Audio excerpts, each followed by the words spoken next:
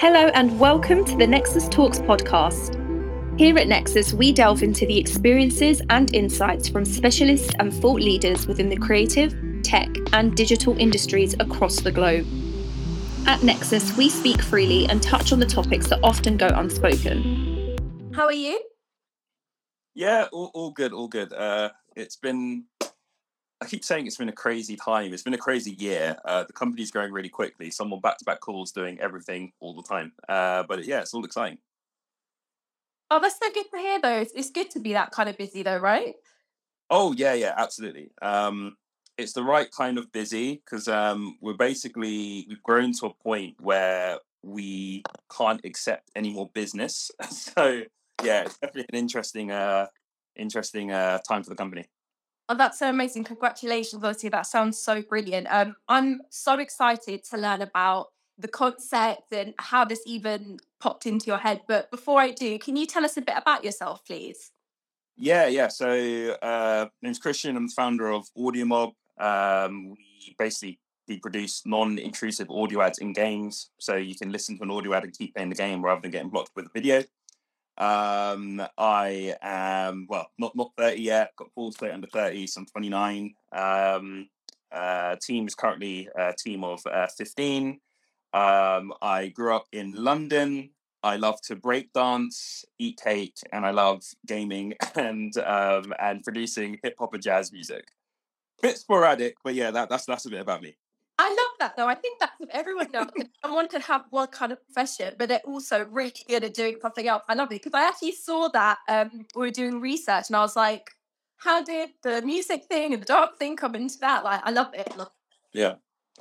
I also found out that you went to Kingston University. Mm-hmm. So went to Kingston. Absolutely loved it there. Considering, I've worked at global companies like Google and Facebook who kind of champion diverse environments, I think Kingston University was the most diverse environment I've ever been in. It was great. Yeah, same for me because I went to Kingston as well. And before Kingston, I was like one of the 10 ethnic people in my sixth form. So when I went to Kingston, I was like, wow, like it was my first time to meet other Egyptians, but never in my life met any other Egyptians. So I completely agree with the diversity thing. Yeah. So I am not a gaming expert. I used to play a little bit like when computers went into everyone's household. I used to play like all the Disney like games and stuff, but I've never been a gamer. But my brother, my cousin, obsessed. So I know how crazy it is when ads get involved and how like rage can kick in. So tell me a bit more about what it is that you do. Because I know you said it's an audio form of like advertising. So tell me a bit more about the concept. Yeah. So when you get like a mobile game, use a mobile app. Are you familiar with those video ads that you see So everyone on this call, no one really likes video ads. We know it, but it's a good income for we call them publishers, so like an app developer or something. So whether it's the game publisher or the developer of a dating app or something, they use these videos to get money, even though they know it's annoying for the user. But it's very evil for using like an app for free, right? So what we've done is we created the foundation for the whole industry where an audio ad can be passed from an advertiser into a game where the user can keep playing the game and the audio ad can play in the background with the option for the user to either click through because there's a little banner at the bottom. Yeah. Or we provide an option to mute the ad if it's not if it's not, I wouldn't say applicable because they're usually applicable, but if the user doesn't want to listen to that ad at that point in time, they can choose to mute it or, X the ad. So it's like a user-centric way to monetize them rather than annoy them with the video ads. And we believe that's why we've grown so quickly because they're preferred to video. Oh, yeah, definitely. Like, but I play like solitaire on my phone and I'm going to pay for the app. Like, it's just not going to happen. So I get ads between every single, like halfway through the game as well. So I know it can be really annoying. So who came, like, I want to know more about how you came up with this. What happened? So I'll give you the shorter version of the story because it was a long time in the making. But so my background. So at Google, I managed around $100 million for the company. As a strategist. So big clients will come to me to figure out how to increase the return on their ad spend to make more money. Yeah. At Facebook, I was a science partner. So this is using the most advanced measurement techniques to figure out how ads were influencing people to buy things or influence them in general. It sounds creepy. It's honestly bad. So it's like an engineering role. So I went from a sales strategist to like a scientist, basically. So that was a really interesting phase in my career. And throughout my whole career, I've always developed my own mobile game. So massive gamer. Yeah, I love Battlefield, Call of Duty, first-person shooters, that kind of stuff. So I started developing my own mobile games and started teaching myself to make them. And I really like Jay Dilla, Madlib, really chilled out jazz influenced hip hop. And since I was 14, I've always developed my own music. Not so much these days. I only usually do it around, Christmas time, really, when I've got some time off and the world shuts down. But yeah, love it. I mean, it was at the point where when going to Kingston, I was like, I'm going to do a business studies degree or I'm going to do a music technology degree. So I love music. And I was really trying to figure out a way to combine passions, which is gaming and music. So I started making games. And then I started looking at the music industry, and all of them really wanted to, get the music into games. So I'm like, why don't I make chilled out games to promote the hip hop and jazz music producers that I listen to? And every single artist, and I spoke to, I think, over 130 of them, they all wanted to get their music in the games. And I'm like, okay, I need to figure out a way of monetizing this because I alone can't just make 1,000 different games to sustain the discovery these artists need. I met my co-founder and mate, he's now the CTO of a company, Wilfred, at Google. He's an ex-engineer of Google, JP Morgan, and Goldman Sachs. So when I found out his experience, I'm like, okay, I'm going to let him into this little project because this is amazing. Started really, really early. And I thought we were going to leave, our companies to start a game studio that streams music. And then we started figuring out, okay, you can get an audio ad into Spotify. So surely you can get it into gaming. And that's how we were going to monetize our games. And it didn't exist. Wow. And when we looking at why it didn't exist, I'll spare all the sciencey stuff. Basically, there's a lot of research and development that needed to happen to make this whole industry work. We're like, hey, this is definitely $1 billion idea if we could figure out how to make it work. So I left Facebook, Wilfred left Google, and we invested our savings into like a minimum viable product. So we literally we made like our first pound, and we're like, okay, we make a pound linking the audio ad space to the gaming space, then we can make £1 million, maybe £1 billion. And then we raised our first round off the back of that. So that's, believe it or not, the short answer as to how we came up with the idea. That's so fantastic. Honestly, I'm obsessed with Shark Tank, so I absolutely love listening to entrepreneurs come in and check, what's it called, pitch their ideas. So listen to that, I was just like, I always find it so incredible that people find ideas and can actually execute them. Because I'm not one of those people that can do that. So honestly, it sounds so amazing. And what are your main challenges? Would you say when you were pitching these ideas, did people think it's not going to work, or what was the response? So I would say, and this is a really important thing to remember, early on in your journey. So for every good bit of news you may read about myself, co-founder Wilfred, or AudioMob, every good bit of news, like Forbes 30 under 30, there was 1,000 no's before that for other awards and things that we applied to, or every case study that we have, there was previously hundreds and hundreds of companies that we approached. And when it comes to the execution, I like to believe, I've got feedback that, I'm a good founder, everyone likes working at the company's growing very quickly. But there was a teething process in terms of systematically figuring out how to do everything a founder needs to do, from persuading people to work for you for free, to distributing the equity, to running a marketing department, finance, HR. So it was a long process of figuring out how to become that entrepreneur, right? Yeah. And beginning, it's kind of like everyone was like, this is an obvious idea. Why doesn't it exist yet? Surely someone would have made it. So I used to get that quite a lot. And I go through dozens and dozens of VCs, because you can always get into a room if you've got some credible experience and a good idea and you know how to pitch it in 30 seconds. You can get into a room with an investor. I started at hackathons, and then I started just talking to every investor under the sun.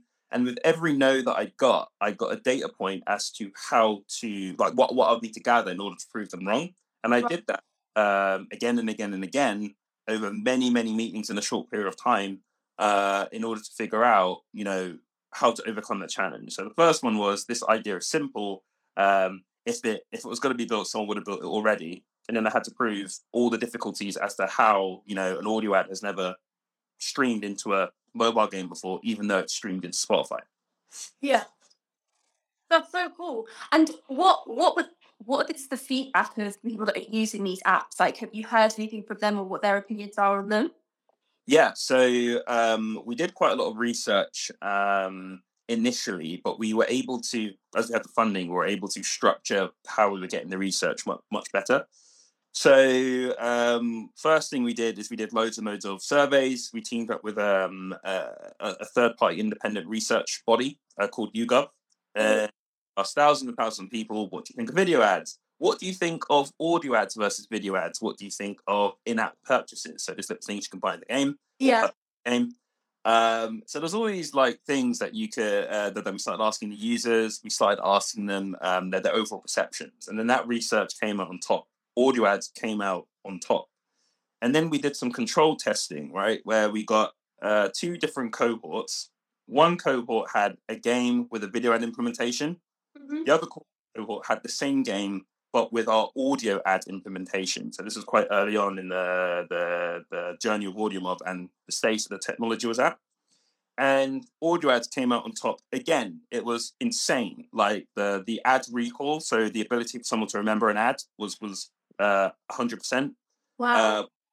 Bird audio ads, and then we got qualitative feedback as well in terms of we can keep playing the game, we don't have to get blocked, all the things that we hypothesized before we even raised money. And then the last thing we did, so we developed our own advertising platform. We brought that forward because shifting around the pandemic was a difficult thing to do, but we forward an advertising platform so we could test it live in market. And exactly the thing, like more users were clicking on the ads. The users weren't getting disgruntled and leaving the apps that they heard these ads in. So yeah, we did a lot of research and the user feedback's been absolutely phenomenal. I'm so happy to hear that. Obviously, congratulations to you and like the whole team. It's so brilliant to hear it. And does it work for all sorts of games, or would you say that it's better on certain kind of game apps or across the board?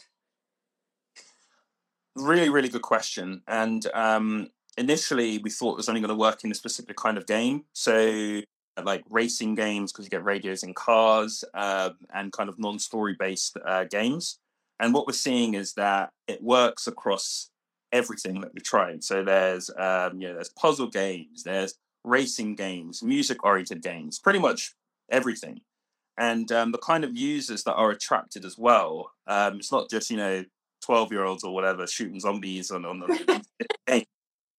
It's everyone. Like we recently did. I'm not sure if I'm allowed to mention the client right now, but they were targeting mums aged 35 and over that potentially wanted to buy nappies for children, and targeting them in like word games and like Sudoku and number games, things like that. So it's really worked across every single game that we've tried on and every single kind of consumer vertical. What's really interesting is our ad platform, we figured out a way of getting these ads into normal apps like news reading apps and communication apps like Kik. Kik's like a smaller version of WhatsApp aimed at 18 to 24-year-olds. Apps as well. So it works across everything we've tried it. I tried it against. That's insane. See, the thing is, I see a lot of adverts and they do annoy me. And I would think that it doesn't matter the format, but it's crazy that you're saying not only were they able to recall what was said and what was happening, but it's actually just working across the board. That's insanity. Yeah, so let's just say that this is something I actually tell a lot of investors as well. Like me and Wilfred, we've come from a position of privilege where we have been trained by literally the world's best advertising companies, Google and Facebook, how to make the intuitive platform, how to design the best algorithms. And we know that the way that we've designed the algorithms needed to target the users non-intrusively without using personal data, but based on audio signals and how they're perceiving and listening to the ads. We know the best practices do that. And yeah, it reflects, I guess, in the results and the growth that we're seeing right now. Honestly, I'm not even just saying it. When I read it, I was like, I can't wait to speak to it because I just think it's like, it's kind of like, why has no one done that yet? But you just executed it and you've done it like so well. Massive congrats on all the success so far. But I need to ask you a serious question, right? I mentioned earlier, sometimes people have ideas and they don't know how to execute it, right? And sometimes it's fears, sometimes it's maybe lack of experience. What would your advice be to someone who's maybe watching this and thinking, I have an idea, but I'm scared to take the step? What would your advice be?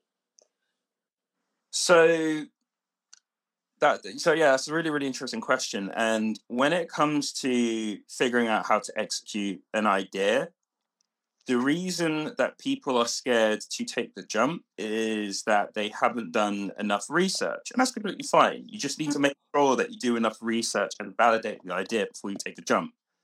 Like, when and again, because I learned a lot about the advertising market and Facebook, like it was a very, very obvious idea to me and Wilfred. So but when we left Google and Facebook, we know we could always come back because we were pretty good at our jobs. But for those that are scared to take the jump, when it comes to generating an idea, it's not a case of that's a good idea. Let's kind of put your house on the line or your car on the line, get a loan and then go after the idea.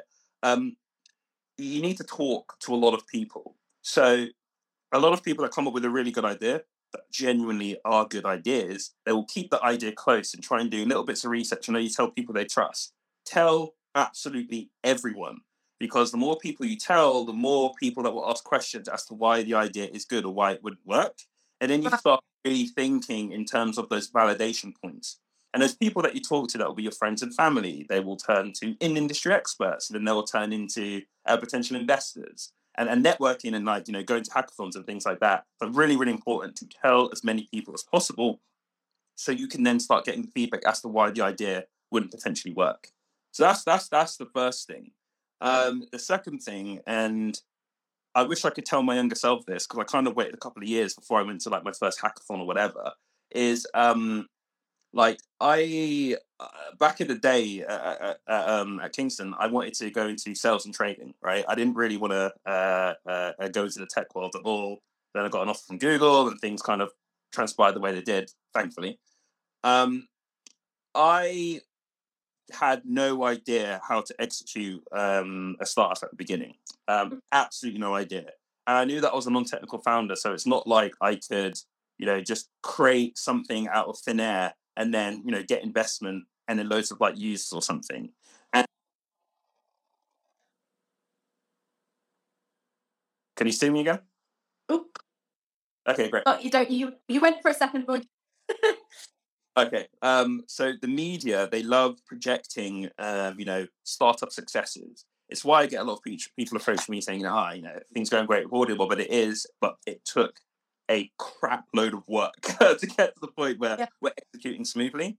And it gave me a full sense of perception. Like I was thinking, an idea is only good if, you make a POC and then it gets a million users or something. So, and again, I was a non-technical founder, so it's not like I can make it myself. So I started looking at things like, Steve Jobs, one of the greatest minds of the century. He couldn't actually code, yet he could he could command respect from the greatest engineers that have ever lived, arguably, right?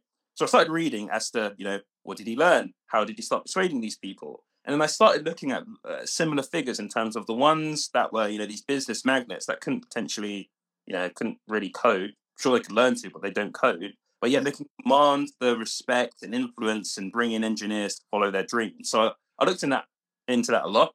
Then I went into to hackathons and I started figuring out how to develop my own games. Again, it's a little bit of programming, but really it's like these blocks that you could open up, adjust the code, and then drag these blocks together to create the game, which is the software that I'll present to these engineers. So it was just through trial and error, I started looking at how key figures similar to me that didn't have the skill sets I need acquired those skill sets.